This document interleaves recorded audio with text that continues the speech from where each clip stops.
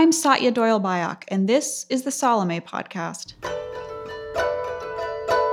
Something is making its approach to us. Our wars are results of projection, of not being able to understand that what we are actually fighting externally is something we don't want to fight inside of ourselves. Here we are. How will we hold this? How will we hold the light inside the dark? If consciousness is going to shift on the planet, it shifts in the single individual.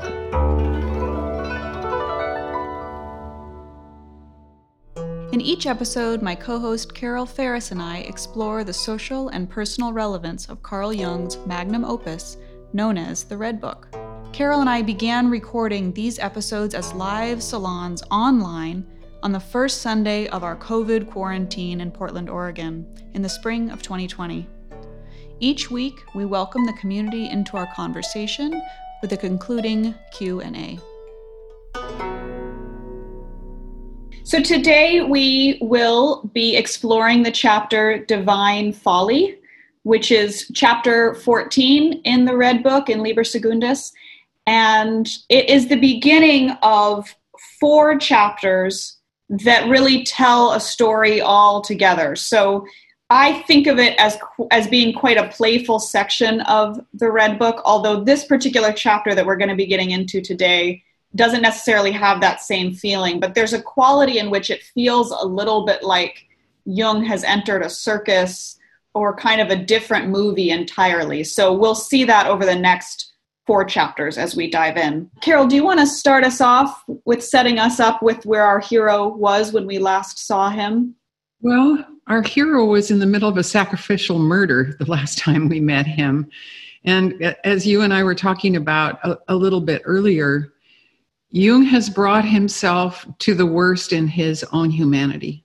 You have to admire the courage of a person who's looking at the absolute worst and who is living it, having an experience of it. And that in the process of that, it has brought him to a completely different place in his relationship to his God and to what his idea of God is and to what his idea of his religion is, of what his theology and what his philosophy is. And at the end of the sacrificial murder, he's talking about that there's no escape, that you come to know what a real God is. Now you'll think up clever truisms, preventive measures, secret escape routes, excuses, potions capable of inducing forgetfulness, but it's all useless. The fire burns right through you. That which guides forces you on to the way. And then he talks about how he says, I don't want to be divine, but reasonable. The divine appears to me as irrational craziness. I hate it as an absurd disturbance of my meaningful human activity. It seems an unbecoming sickness which is stolen into the regular course of my life. Yes, I even find it superfluous. So he's brought himself to what we're going to talk about today, which is where he accepts it. And he says, the divine wants to live with me. That it's been a long road from the divine of his Christian upbringing, the incredible religiosity of his family and his own religious intensity. A long road, if you think about the encounters with Izdubar and the castle in the forest and meeting Salome and Elijah and coming to the point where he finally is eating a piece of liver of a girl that has died. That's a long road to come back to some way to be with now a new idea of what divine might actually mean. Yeah, a new idea of what divine might mean, which is the core of Jung's psychology. This very small chapter, it's a smaller chapter than many, but it holds so much of the key to Jung's psychology in that he is really expressing the critical importance of living your own existence in its exquisite singularity.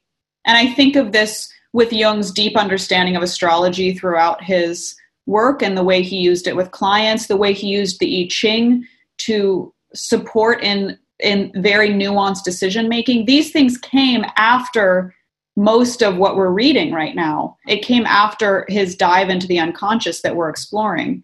But it really is part of the foundation of his understanding that our decisions and our personalities are exquisitely singular. And therefore, we should not be imitating anyone else's existence or anything that has come before, any era that has come before, that we are all world making all the time. So let's just read. I'll read a little bit, and then my thoughts from this have gone several directions, which, as I sent to you and to Anne, good morning, Anne, and Anne has a lot of really wonderful thoughts about this too. So you'll be hearing from the three of us. So we'll read this about divine folly, and then we'll go several different ambient directions that keep circling back to the center. So divine folly on the Reader's Edition, page 328. I am standing in a high hall. Before me, I see a green curtain between two columns. The curtain parts easily. I see into a small, deep room with bare walls. There's a small window with bluish glass above. I set foot on the stair leading up to this room between the pillars and enter. In the rear wall, I see a door right and left. It's as if I must choose between right and left. I choose the right. The door is open. I enter. I'm in the reading room of a large library, and in the background sits a small, thin man of pale complexion, apparently the librarian. The atmosphere is troubling. Scholarly ambitions, scholarly conceit, wounded scholarly vanity. It made me wonder if he'd been to the Bodleian. Apart from the librarian, I see no one. I step toward him. He looks up from his book and says, "What do you want?" I'm somewhat embarrassed since I don't know what I really want. Thomas à Kempis crosses my mind. I'd like to have Thomas à Kempis's The Imitation of Christ. He looks at me somewhat astonished, as if he didn't credit me with such an interest. He gives me an order form to fill out. I too think that it's astonishing to ask for Thomas à Kempis. Are you surprised that I'm requesting Thomas's work? The librarian says, well, yes, this book is seldom asked for, and I wouldn't have expected this interest from you. Jung says, I must confess I'm also somewhat surprised by this inspiration, but recently I came across a passage from Thomas that made a particular impression on me. Why, I can't really say. If I remember correctly, it dealt with the problem of the imitation of Christ. The librarian asks, do you have a particular theological or philosophical interest? Or Jung says, do you mean whether I want to read it for the purpose of prayer? Well, hardly. He says, if I read Thomas à Kempis, I do so for the sake of prayer or something similar, rather than out of scholarly interest. The librarian says, are you that religious? I had no idea. Jung says, you know that I value science extraordinarily highly, but there are actual moments in life where science also leaves us empty and sick. In such moments, a book like Thomas's means very much to me since it is written from the soul. But somewhat old-fashioned, the librarian says, we can no longer get involved in Christian dogmatics these days, surely. Jung says, we haven't come to an end with Christianity by simply putting it aside. It seems to me that there's more to it than we see. Well, what is there about it? It's just a religion. For what reasons, and moreover, at what age do men set it aside? Presumably, most do so during their student days, or perhaps even early. Would you call that a particularly discriminating age? And have you ever examined more closely the grounds on which people put aside positive religion? The grounds are mostly dubious, such as that the contents of belief clash with natural science or philosophy. The librarian rejoins him. In my view, such an objection should not necessarily be rejected out of hand, despite the fact that there are better reasons, such as scholarly reply. For example, I consider the lack of a true and proper sense of actuality in religion a disadvantage. Incidentally, a host of substitutes now exists for the loss of opportunity for prayer caused by the collapse of religion. Nietzsche, for example, has written a more than veritable book of prayer, not to mention Faust. Jung says, I suppose that's correct in a certain sense, but Especially Nietzsche's truth strikes me as too agitated and provocative. It's good for those who are yet to be set free. For that reason, his truth is good only for them. I believe that I've recently discovered that we also need a truth for those who are forced into a corner. It's possible that instead they need a depressive truth, which makes man smaller and more inward.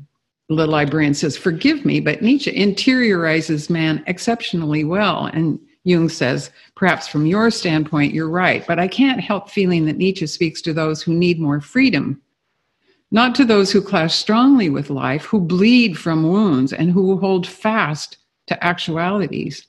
The librarian says, but Nietzsche confers a precious feeling of superiority upon such people. Jung says, I can't dispute that, but I know men who need inferiority, not superiority. You express yourself very paradoxically. I don't understand you. Inferiority can hardly be a desideratum. Perhaps you'll understand me better if instead of inferiority, I say resignation, a word that one used to hear a lot of, but seldom anymore. It also sounds very Christian. He says, as I said, there seem to be all sorts of things in Christianity that maybe one would do well to keep. Nietzsche is too oppositional, like everything healthy and long-lasting. Truth, unfortunately, adheres more to the middle way, which we unjustly abhor. The librarian says, I really had no idea that you take such a mediating position, Jung, after all of this inner dialogue has arrived at the middle place. Neither did I. My position is not entirely clear to me. If I mediate, I certainly mediate in a very peculiar manner. At this moment, the servant brought the book, and I took my leave from the librarian. Thank you, Carol, for reading all of that. It's so beautiful. One of the things that this took me to, I'll just share this now, was the astrology of this moment. So this is the night of January 14th, 1914. And we've talked about this before, that what we're looking at here is in the inner wheel, this is Carl Jung's natal horoscope. So we could say this is an origin story that is present both in his beginnings and in his current experiences, an origin story, but not fate, not what wiring, not inevitable, but a profound beginning. And this, the outer wheel, is very much this moment that he's experiencing things. And since we started in March, the first introduction, the first knock at the door of this place here, the doorway into this part of the map, not just interior, but the infinite, what's called the 12th house in astrology. When we began in March, Jung's first experience was something crossing in and waking up the depths. That if we think of the map as talking about how we're here in time and space and gravity and matter, the actualities that he's talking about, in the horoscope, this is not actualities. This is the infinite. This is Jung is stumbling into what he comes to call the collective unconscious. And at this moment, and this has been building more and more as he's got deeper and deeper into this process, beginning in October of 1913, and going through his active imaginations through November, December, and now here mid-January, time itself is focusing his incarnate life on the infinite and the unconscious. Something is rising in him that previous to this has not been clearly seen in this world. But this is what's called a grand cross in the cardinal signs. Chiron is in Aries in his natal chart, Venus and Mercury in Cancer in his natal chart. The times themselves, Neptune and Mars are in Cancer. His natal Jupiter is in the cardinal sign Libra. And here we have this extraordinary weather, this cosmic weather traveling through the cardinal sign Capricorn. So cardinality means to be at the source of something, or at the heart of something, or at the beginning of something. And in the zodiacal round, one of the ways that you can think about the zodiac is there is an arising that is not yet in form, there's a forming, and then there's a dissolution and a preparation for the next rising. So a lot of astrological thinking is formlessness into form, going back to formlessness. The cardinal signs are where something is rising and potent that wants to make itself visible but hasn't come down into form yet. So it's why this particular chapter is interesting to me, this what is actual and what is soul. And the cardinal cross, this idea of a cross, the imitation of Christ, the idea of crucifixion. I got interested in the word cross. There is the cross of the crucifixion. There's the root word crux, to be at the crux of something or at the heart of something. There's the alchemical word crucible, which is to bring all the elements together so that everything is held together, so that there's something that holds the interior, not only holds the interiority to which he's referring, but that divergent and apparently unrelated things are beginning to brought into consciousness and integration because they're being held in a certain place. And you and I talked about this morning. I thought of Horcruxes and Harry Potter. You know, the idea of how something locates itself, you know, both is locative, it places itself in the world, but it also is drawing certain kinds of energies to itself. So Jung, this idea of Christ, the crucifixion, the cross, being at a crossroads, standing in the middle of a crossroads, centering, he's very much in the middle of this, and his language really, really reflects that. Oh, Carol, every time you do this, it brings up so many different thoughts for me. I could go in many different directions. I think that Anne sent us a really beautiful exploration of Thomas à Kempis and the Imitation of Christ, and I know has a background in Nietzsche too. So I'm curious to invite Anne in to explore this. And maybe Carol too, at some point you can just share the image of Thomas à Kempis's Imitation of Christ too, just for folks to get a sense of this book, what it speaks to, and how it shows up in the next couple of chapters of the Red Book. So why this book? Anne, do you want to tell us a little bit about why this book and your thoughts on this chapter? After the Bible, it's the second most translated, I believe, and read book in Christianity. And what I did when I wrote to you and Carol was I gave a small quote from Thomas à Kempis, which is really interesting, which I might read. Everyone wishes to have knowledge, but what good is great learning unless it is accompanied by a feeling of deep awe and profound reverence toward God? Indeed, a humble farmer who serves God is better than a proud philosopher. If you want to learn something that will really help you, learn to see yourself as God sees you, and not as you see yourself in the distorted mirror of your own self-importance. So the deep call to humility. Now I'm going to read a translation from the verse 2 of Lao Tzu.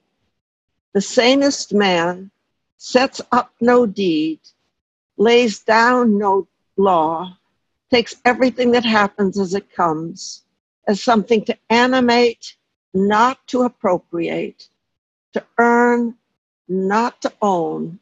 And this is where the real parallel with the Thomas à Kempis comes in. To accept naturally, without self-importance. If you never assume importance, you can never lose it. Mm-hmm. So we have, and we could take texts from Buddhism, we could take texts from everywhere and find the same thing of humility. So then I asked, but are they saying the same thing? And the answer is, of course, yes and no. Because what happens when you simply take the word God out of there? What you do is you destabilize the whole belief system behind the Judeo-Christian epic narrative. And I'm going to give a quote of a wonderful one I've always cherished. Stephen Batchelor, once a Buddhist monk, and he talks about himself, and he certainly here is referring to me, those like myself who find themselves living in the gaps between different and sometimes conflicting mythologies. And he goes on to call them epic narratives that help us make meaning out of our brief life on earth. He goes on to say, I'm continually aware of other voices I equally cherish. So I'm trying to answer this question. Are they the same, what Lao Tzu is saying and what Thomas à Kempis is saying way back then? And no. And it's that tiny word, God, that comes up in every single verse that makes such a difference. And I'm going to quote one other Zen Buddhist trained monk in a sentence of his that I love, in which he says, Jesus is the silent colossus that has defined Western culture for the better part of 2,000 years.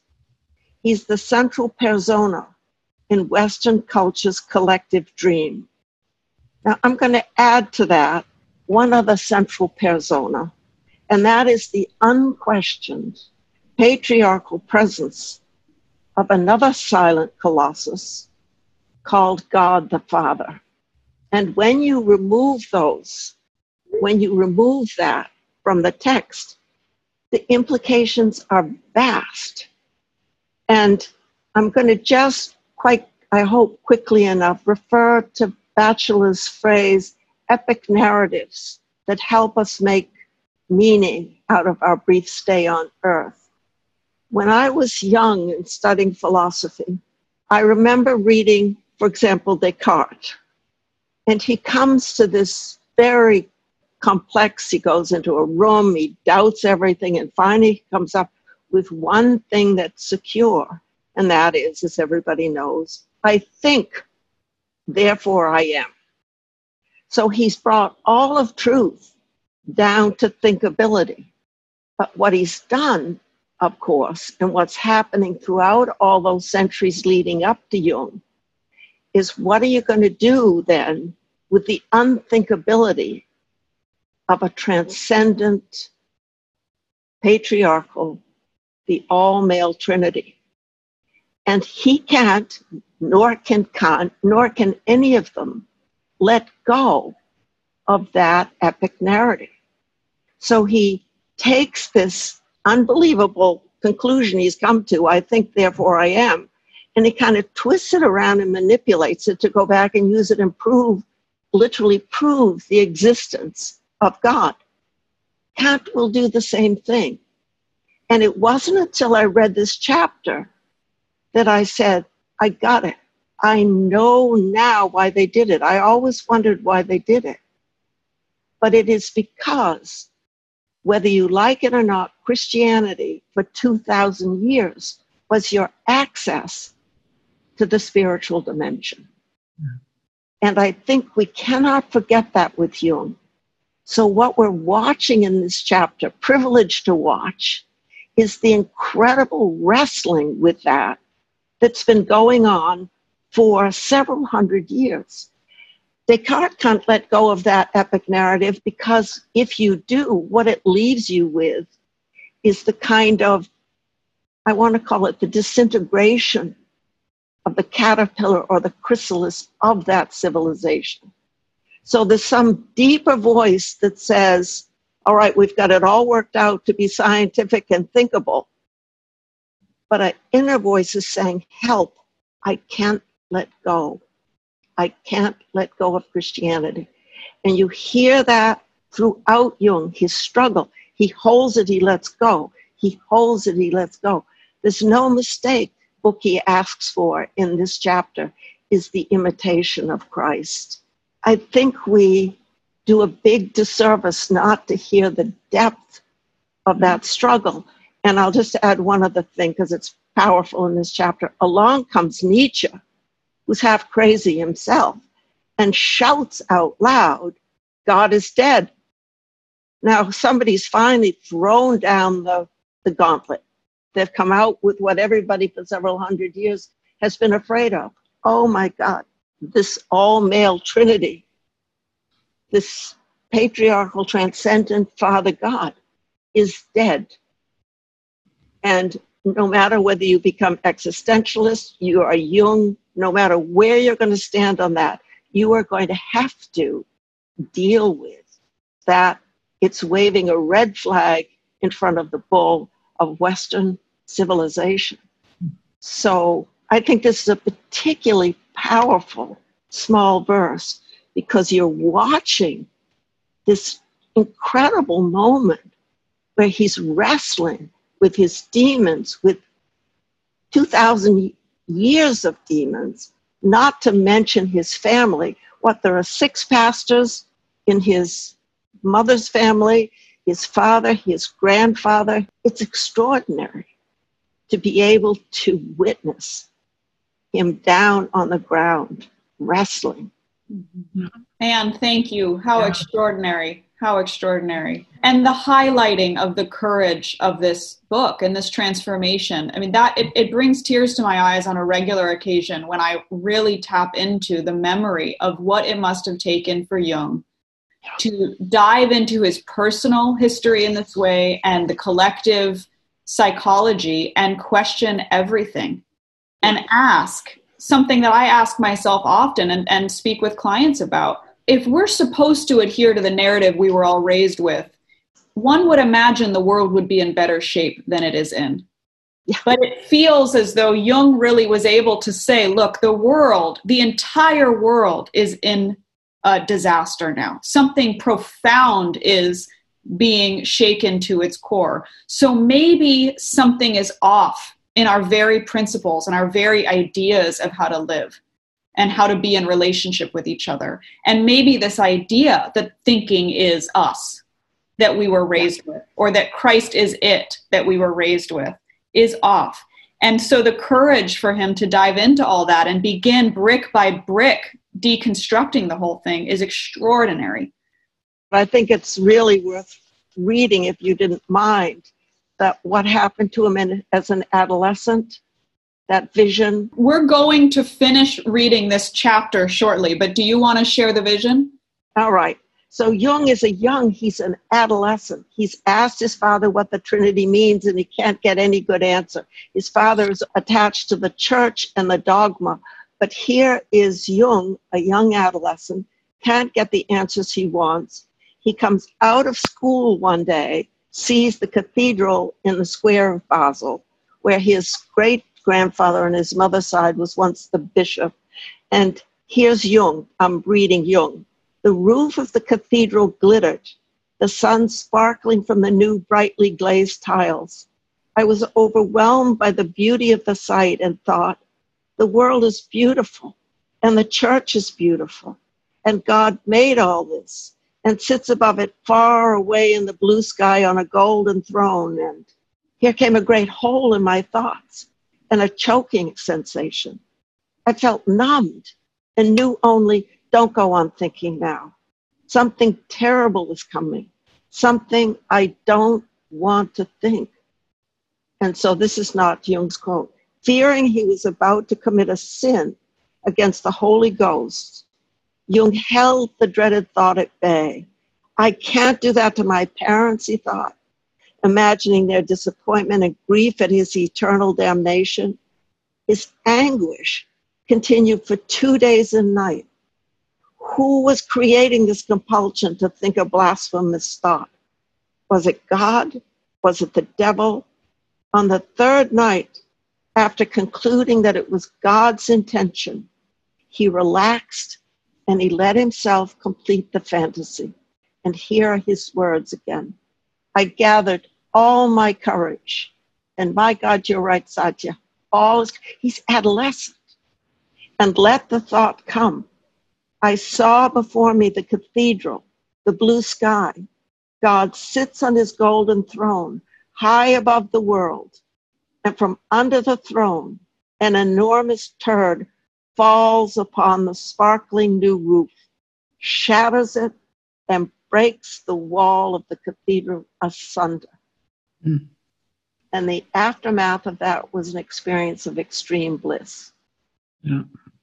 Yeah. The bliss of God pooping on the cathedral. Yeah. Right? Showering it. That story that Anne just read, if you're interested in reading it, is in Memories, Dreams, and Reflections.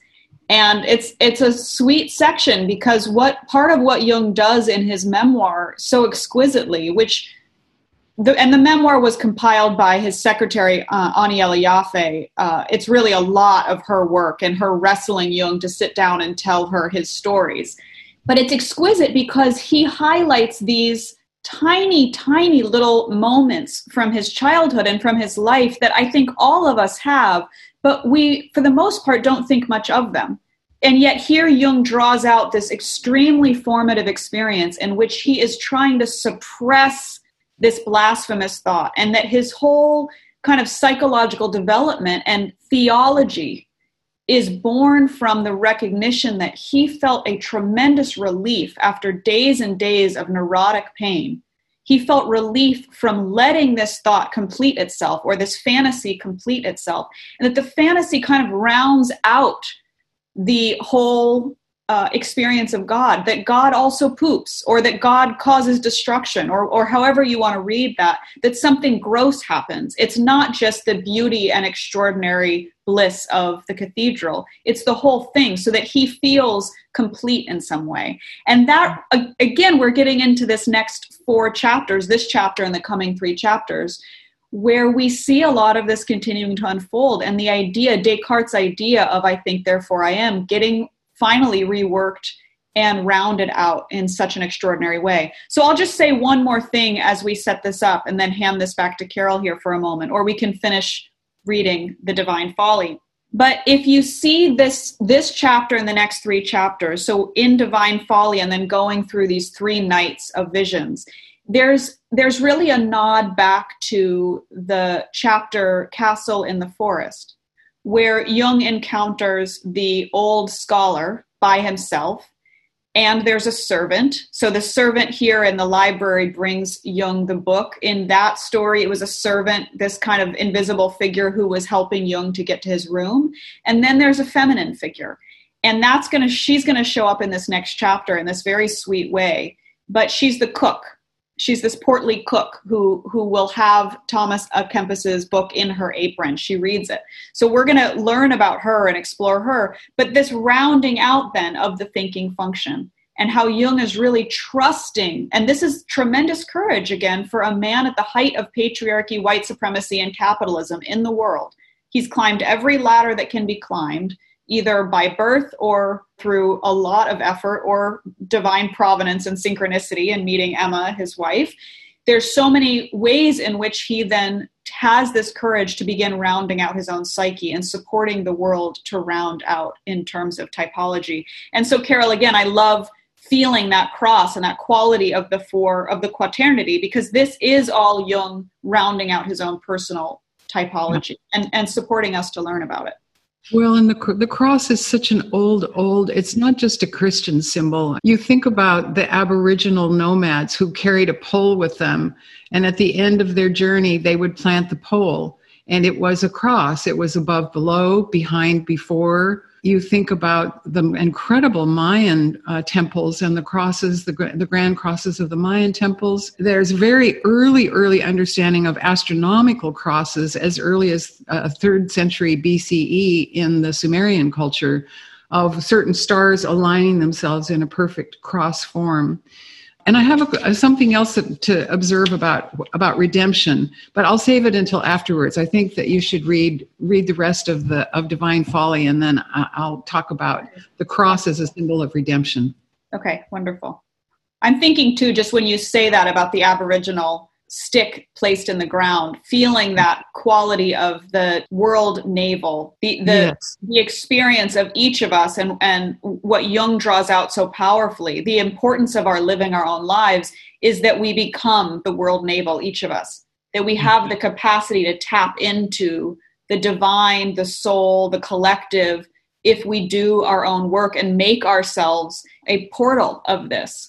and allow that connection to really take root. So that's what he opens up in this next 2 pages of reading. So we're going to start again on 331 and finish reading Divine Folly. And let yourself think back to chapters that we've read before, because he's really building on everything here. The divine wants to live with me. My resistance is in vain. I asked my thinking, and it said, take as your model one that shows you how to live the divine. Our natural model is Christ. We have stood under his law since antiquity, first outwardly and then inwardly. At first we knew this and then knew it no longer. We fought against Christ, we deposed him, and we seemed to be conquerors, but he remained in us and mastered us. It is better to be thrown into visible chains than into invisible ones. You can certainly leave Christianity, but it does not leave you. Your liberation from it is delusion. Christ is the way. You can certainly run away, but then you are no longer on the way. The way of Christ ends on the cross. Hence, we are crucified with him in ourselves. With him, we wait until we die for our resurrection. With Christ, the living experience no resurrection, unless it occurs after death. If I imitate Christ, he is always ahead of me, and I can never reach the goal unless I reach it in him. But thus I move beyond myself and beyond time, in and through which I am as I am. I thus blunder into Christ and his time, which created him thus, and not otherwise. And so I am outside my time, despite the fact that my life is this time, and I am split between the life of Christ and my life that still belongs to this present time. But if I am truly to understand Christ, I must realize how Christ actually lived only his own life and imitated no one. He did not emulate any model. If I thus truly imitate Christ, I do not imitate anyone. I emulate no one, but go my own way, and I will also no longer call myself a Christian. Initially, I wanted to emulate and imitate Christ by living my life while observing his precepts. A voice in me protested against this and wanted to remind me that my time also had its prophets who struggle against the yoke with which the past burdens us. I did not succeed in uniting Christ with the prophets of this time. The one demands bearing, the other discarding. The one commands submission, the other the will. How should I think of this contradiction without doing injustice to either? What I could not conjoin in my mind probably lends itself to living one after the other. And so I decided to cross over into lower and everyday life, my life, and begin down there where I stood. When thinking leads to the unthinkable, it is time to return to simple life. What thinking cannot solve, life solves, and what action never decides is reserved for thinking. If I ascend to the highest and most difficult on the one hand and seek to eke out redemption that reaches even higher, then the true way does not lead upward, but towards the depths, since only my other leads me beyond myself. But acceptance of the other means a descent into the opposite, from seriousness into the laughable, from suffering into the cheerful, from the beautiful into the ugly, from the pure into the impure. I love the footnote to this. His own way led him to the cross, for humanity's own way leads to the cross.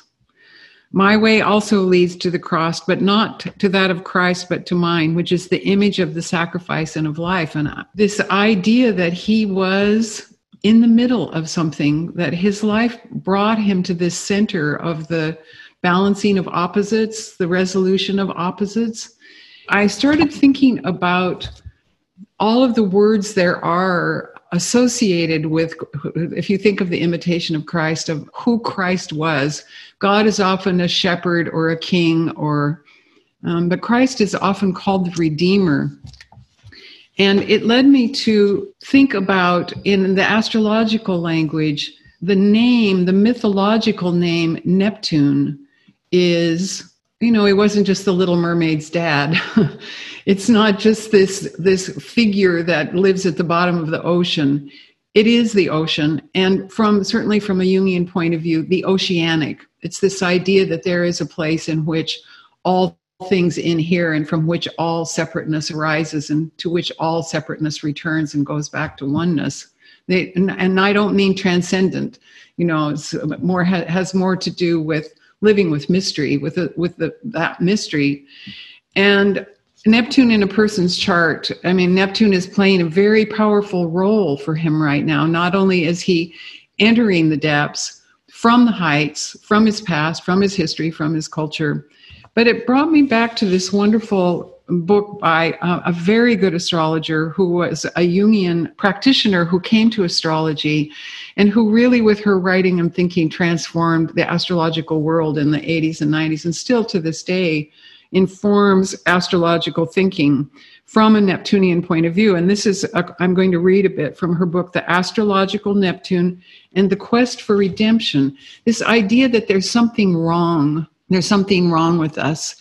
There's a way things should be. There's the shining city on the hill. There's the New Jerusalem. There's the idealized behavior, and that God doesn't shit on his churches. That unthinkable thought, and that we need to be redeemed somehow. And how that idea of redemption fractures us to either we're transcendent and good, or we're hopeless and need to be saved, or we're condemned to narcissistic self-involvement, So this is just a brief quote from Liz Green.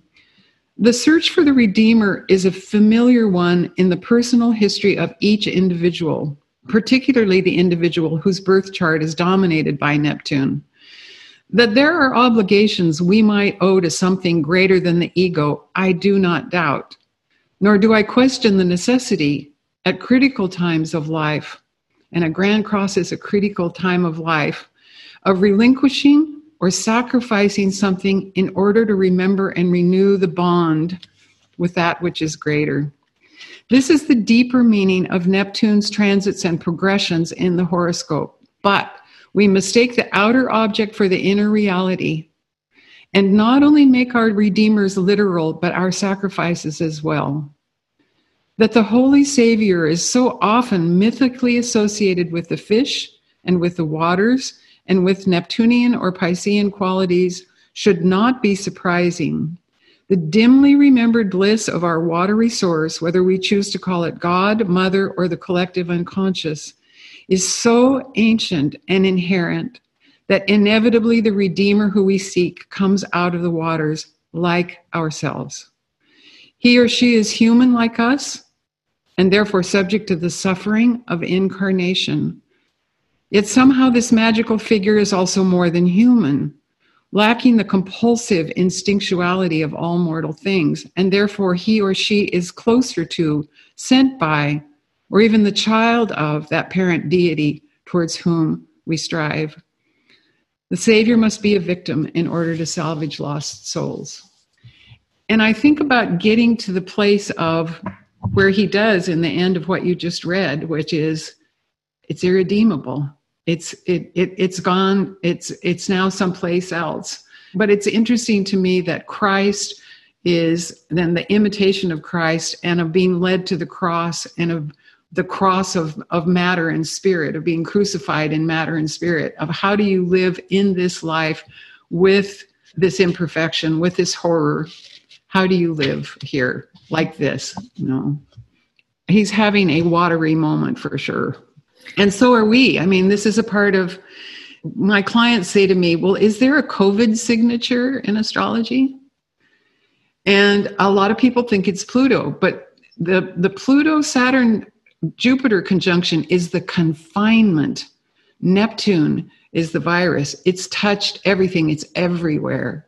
It's not just global, not just pandemic, but it's in the ethers. And so we ourselves are in this moment very, very much of how are we going to live? Right. And all of this speaks to me to many of the things we've spoken of in other salons, but the idea that part of this time is about mass individual maturation, or individual maturation on a global scale, that we are being asked in so many forms to differentiate. And I don't know how true this is, Carol, but it feels as though Neptune and Saturn are really potent opposites in terms of father images, right? One is undifferentiated. Neptune, Pisces, is this undifferentiated everything. And Saturn, which we're being tasked with so deeply right now, is about profound maturation rapidly, right? Is this true? Well, they're not literally opposed to each other, but it's a really interesting point, because in the I Ching, reading number 8 is about leadership that comes from unity. Mm-hmm.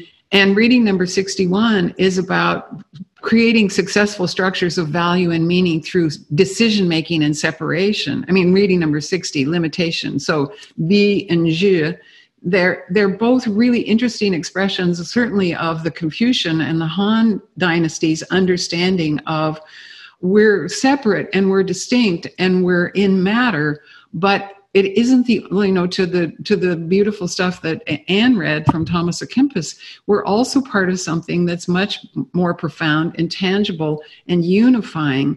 And that of all of those symbols, water is most truly like the way, that it flows and that it isn't stopped by an obstacle. It isn't frightened of a depth. It doesn't find things insurmountable. It adapts itself. And so then that's Neptune's realm. Saturn's realm is matter and Neptune's realm is water. Beautiful. And the Chinese say the softest thing is the hardest thing. Mm-hmm. So this section, this last 2 pages that I read, speaks to this quality of personal maturation and the task that we all have if we are not going to defer our lives to a religion or philosophy, theology, political structure that has already been created. If we're not going to defer our own psychology and our own life to something that has already been created, then we have to become Christ. We have to become the Buddha. We have to become the philosopher who sorts through in each of our own skin, how do I live now?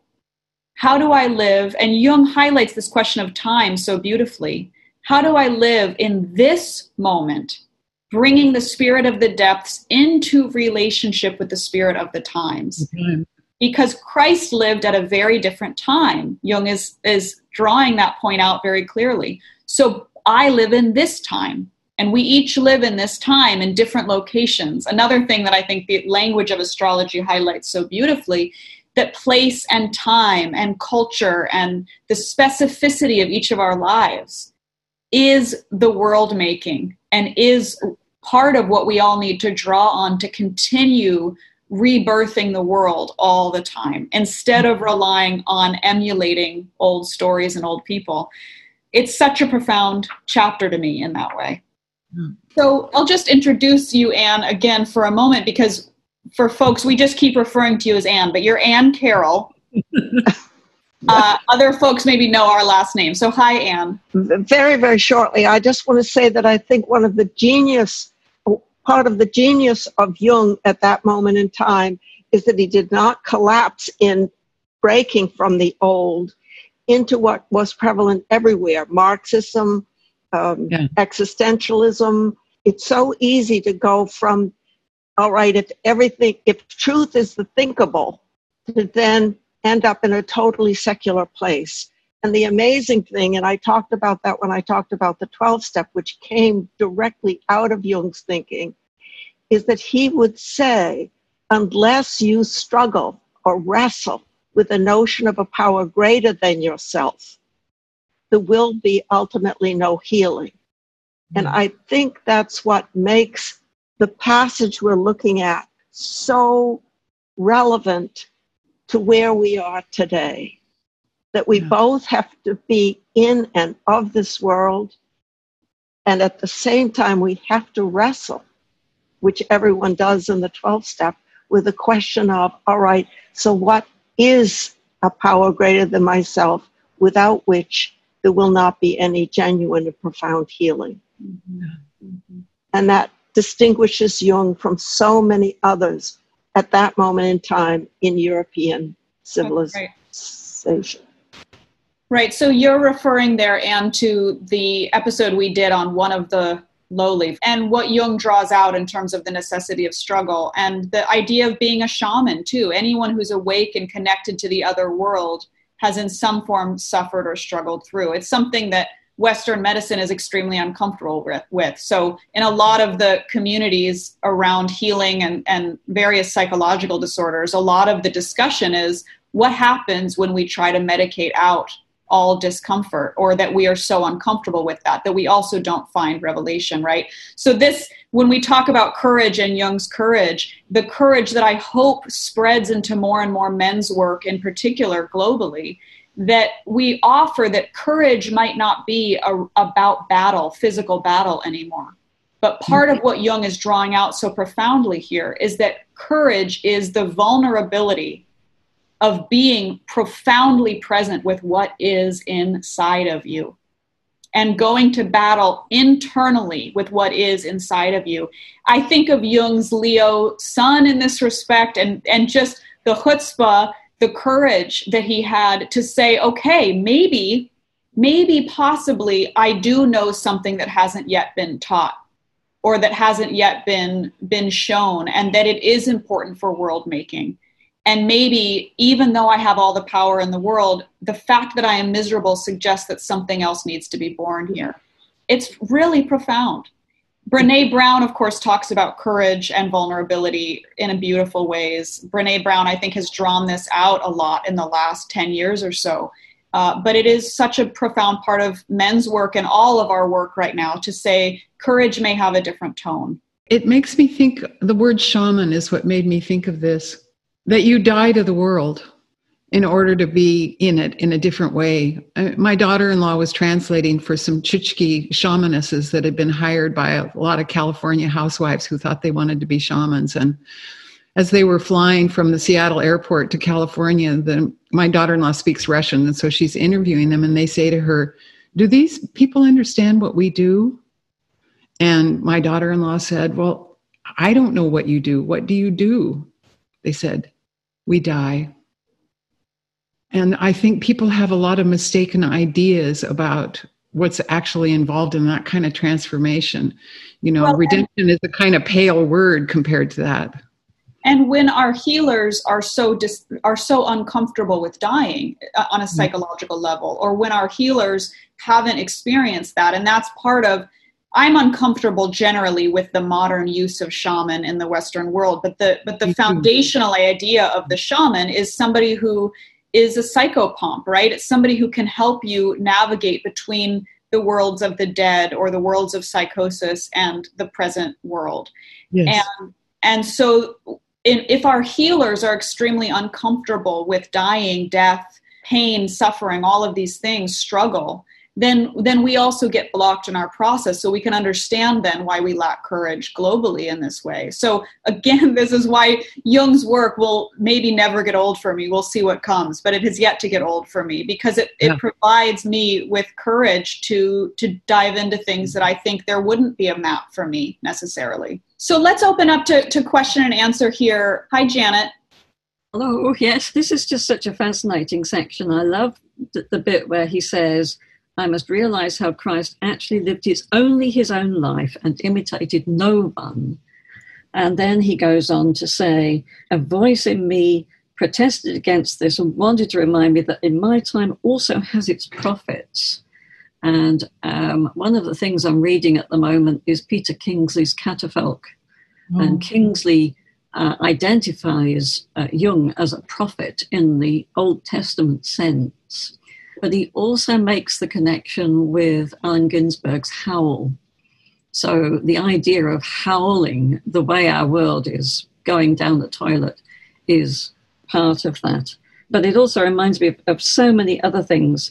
This little section from Ibn Arabi reminds me, or Anne's piece on Thomas à Kempis is so much akin to this because he says, we empty our hearts of reflective thinking and we sit together with God on the carpet of adab and spiritual attentiveness and presence and readiness to receive whatever comes to us from him. so that it is God who takes care of teaching us by means of unveiling and spiritual realization. So it's this giving up completely of self.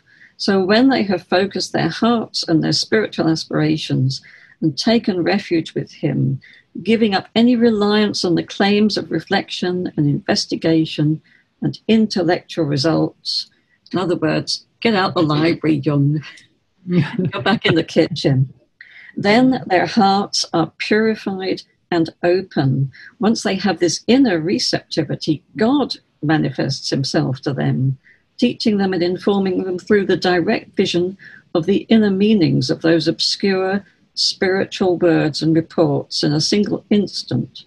This is one of the kinds of spiritual unveiling. So all these things just layer up for me as saying the same kind of thing, really. Thank you, Janet, so much. Beautiful. I love to feel that we're all finding our own forms here and the way that this connects for each of us with things that we read and meditate on and all the rest. It's really beautiful. Okay. Hi, Nan. I'm going back to your framing of the rebirthing the world. And you didn't use the word context, but you did say place, time, culture, and a lot of other things. And so what comes up for me these days right now in this imperative to be present in our personal and public learning the skills to rebirth the world is like how we deal with our historical and cultural leaders, our Washingtons and Jeffersons and Lincolns, and I just named 3 men, and how to incorporate their contributions and stories into our political, social, personal lives. We don't know what to do with this picking and choosing. You know, we don't know, it seems like we don't know how to, when we figure out a value, like there's a value to not having been a slave owner, and then we toss out the whole person and that even historical narrative based on one. And, you know, I'm not saying that this shouldn't be done by any means. I feel that that's what we are doing. And it's a rough time. Mm-hmm. And I'll just stop there. Thank you. It just strikes me that I think there's a difference between throwing out the history and shifting what we celebrate. And I think that's part of what's happening right now. If I understood what you're expressing there, for me, part of what's unfolding, and it's inelegant, I mean, history is not an elegant process, right? But that we are shifting our collective values away from celebrating profound imperfection in human beings without honoring the imperfection. And that a lot of the men that have been turned into monuments globally have been horrific to people around them and nature around them. And so we're shifting what we value and honor, which I think is profoundly important, but that we also need to honor history. And so we can tell history with more complexity in the future.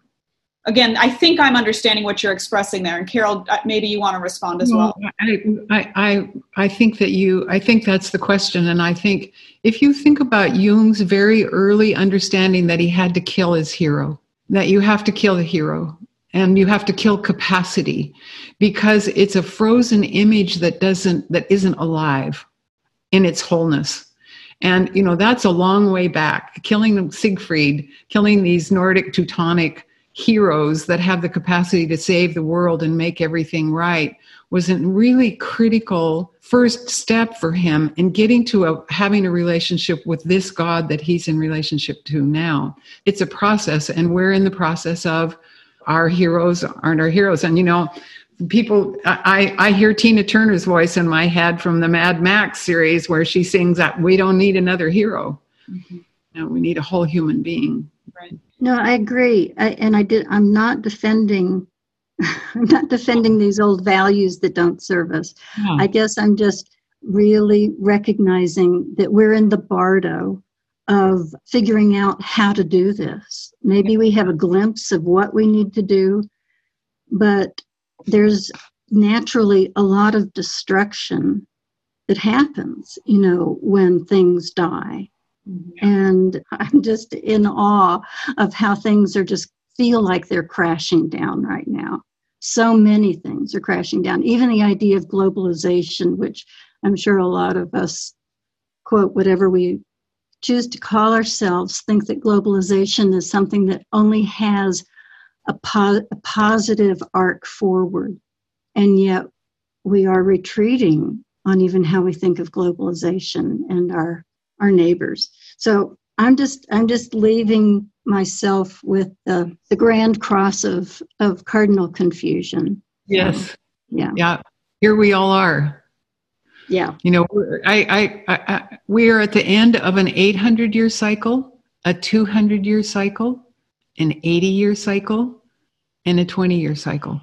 And so we are at the beginning of 20 and 80 and 200 and 800. So we're at the crossroads. No question about it. Thanks, Nan. Yeah, thank you, Nan. Hi, Ashley. Well, thank you. This is so rich. I've been able to pop in on a few of these, but what's really resonating with me and what's I'm working with in my own practice is this whole practice of refuge and how to find refuge in a really practical way that doesn't go into an intellectual concept of that original sin, this redemption. So I'm just working with it because as a Tibetan Buddhist practitioner, we do this practice of prostrating on the ground.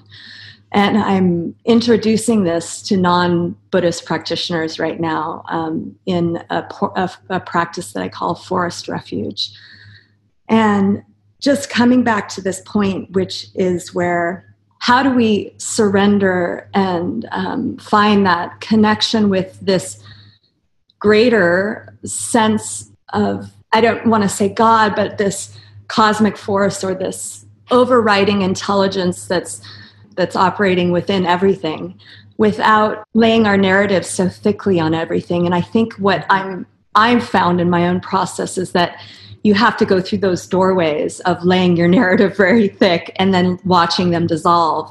And that's the maturation process we're in right now. And how to give people access to a physicalizing of that process, I feel like is lost. We've lost a physicalization of a surrender process. And in the old traditions, they had them, whatever, self-flagellating prostrations.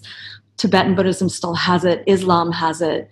I think a lot of native tradition cultures, shamanism does have that death process of most of the cultures where you're ingesting plant medicine, you are on the earth. The only way you can survive is your belly is to the earth and you're purging or you're dying. So I'm just so for this conversation. And I just hope that we can help each other find some kind of a practical doorway into this internal process of maturation. So it doesn't just stay up in the head, which is where I think the comfort of the patriarchy lives.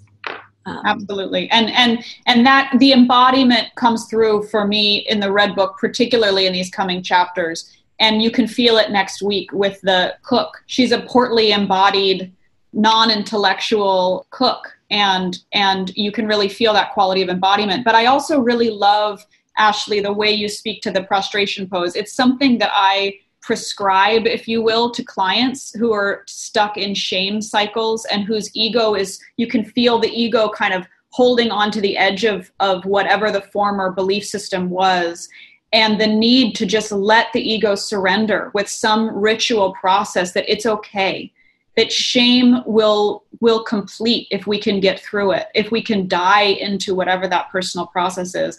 I have found the prostration pose to be very comforting when I needed some support in my own life to just release, but not intellectually, right? And so this is just briefly to say that Jung found ritual process to be profoundly important psychologically, even when he separated it from religious dogma, so that we can find our way to see what rituals are psychologically profound for us when they are separated from the structured dogma lineage, maybe, where they can get calcified. That Jung was not in favor of the calcification of old traditions, but he was profoundly in favor of ways in which ritual help us to continue our psychological transformation. Okay, Steve. Yeah, I was just really struck by this whole idea of the crossroads. When you were talking about that idea of the world made on the pole, hopefully you can see this. This is an image from the Voodoo traditions. Can you tell us what that image was again carefully so we can reference it if needed?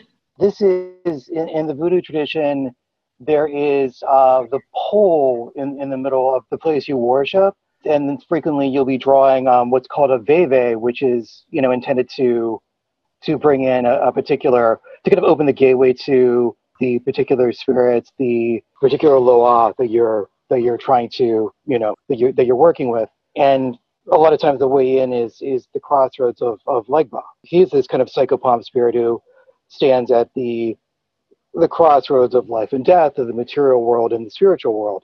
He's the kind of opener of that gateway. And I was so struck by the opening of this passage where Jung is describing going in between these two pillars and having to make this choice between the left and right, because that so called to my mind, these other pillars of the Kabbalistic system, and where you have the left-hand path and the right-hand path. The left-hand path is associated with these energies like mercurial intelligence and martial willpower, while the right-hand path is associated with these ideas like this Venusian idea of kind of the conquering forces of nature and this kind of Jovian spirit of mercy. And so he's having this debate almost with this intellectual half of himself, the scientist of himself, defending the idea of being the mystic. It's as if he wants to go from the one side and cross over to the other side, and he's kind of ultimately arriving at what is the middle pathway between them, and is that really the way you get up this tree?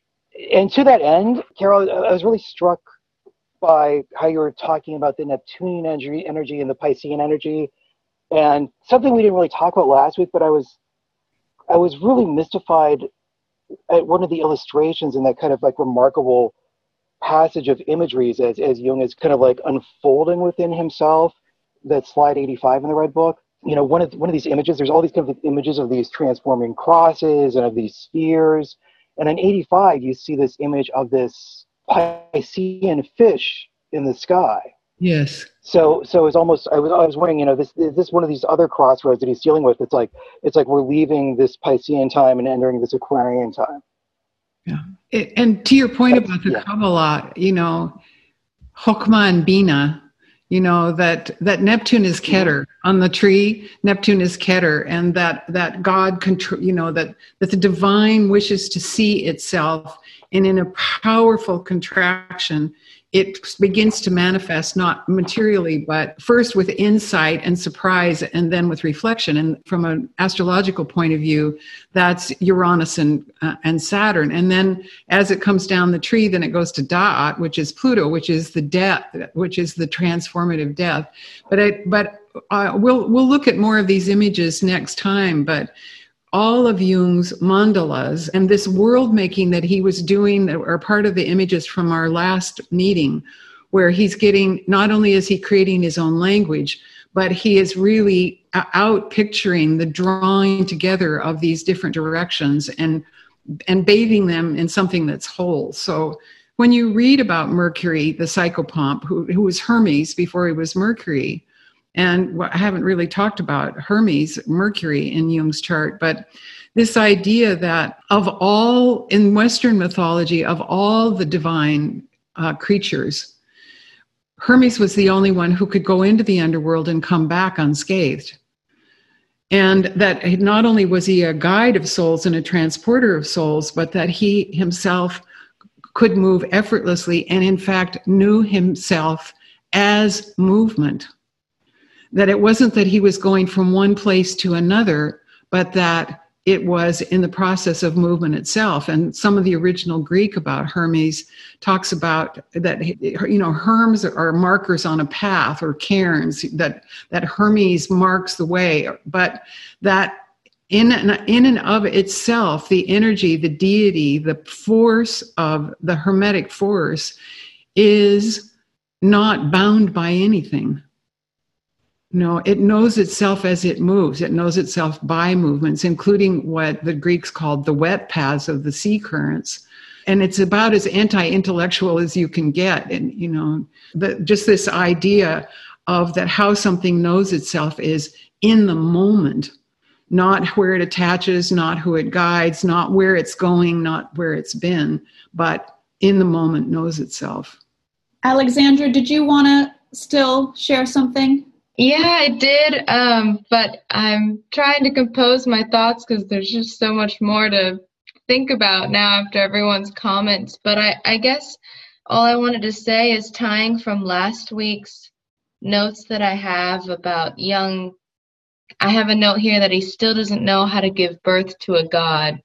That was like a comment kind of made, and I thought about Rainier Maria Rilke's Book of Hours, Love Poems to God, and how he places himself as kind of God's father, and God's the son that comes through him and leaves home and leaves him behind, and he's forgotten. And I just thought that was a really cool imagery to like compose what we're wrestling with today and from the last chapter, that we're chasing our own cross, but we also still don't really control what comes after the cross, and the cross we die on ourselves. Yeah. Oh, that's so beautiful. Will you say that again, what you just expressed? Yeah. That we're chasing after our cross as Christ did, our own cross, but at the same time, we don't control what comes after that death or the cross itself that we lose ourselves on. Yes. Beautiful. Oh, so beautiful.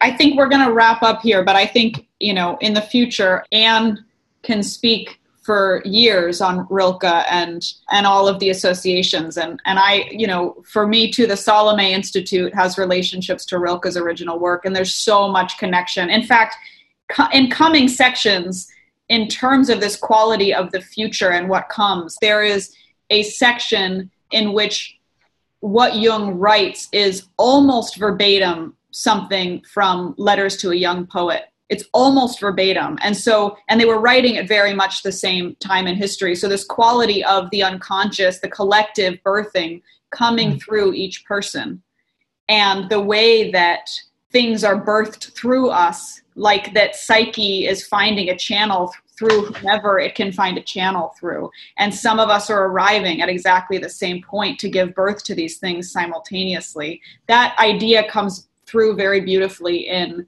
Elizabeth Gilbert's book, The Signature of All Things. If you haven't read that book, I think it's really one of the great modern novels. And Elizabeth Gilbert has been, I think, tossed very unfairly into the chick lit camp of writers. And she's really a profound writer. And The Signature of All Things is an extraordinary book. And it has so much of this quality, again, of just the synchronicity of coming into form. So in any case, so much of what you just expressed really moves me. Alexandra, thanks again. Hi, Cindy. Hi. So I just happen to have this right here in front of me. And this is a quote from Rilke. "You must give birth to your images. They are the future waiting to be born. Fear not the strangeness you feel. The future must enter you long before it happens. Just wait for the birth, for the hour of new clarity." So good. That's a good way to end. So much beauty and bounty. Thank you to everyone. Thank you, everyone. Bye-bye.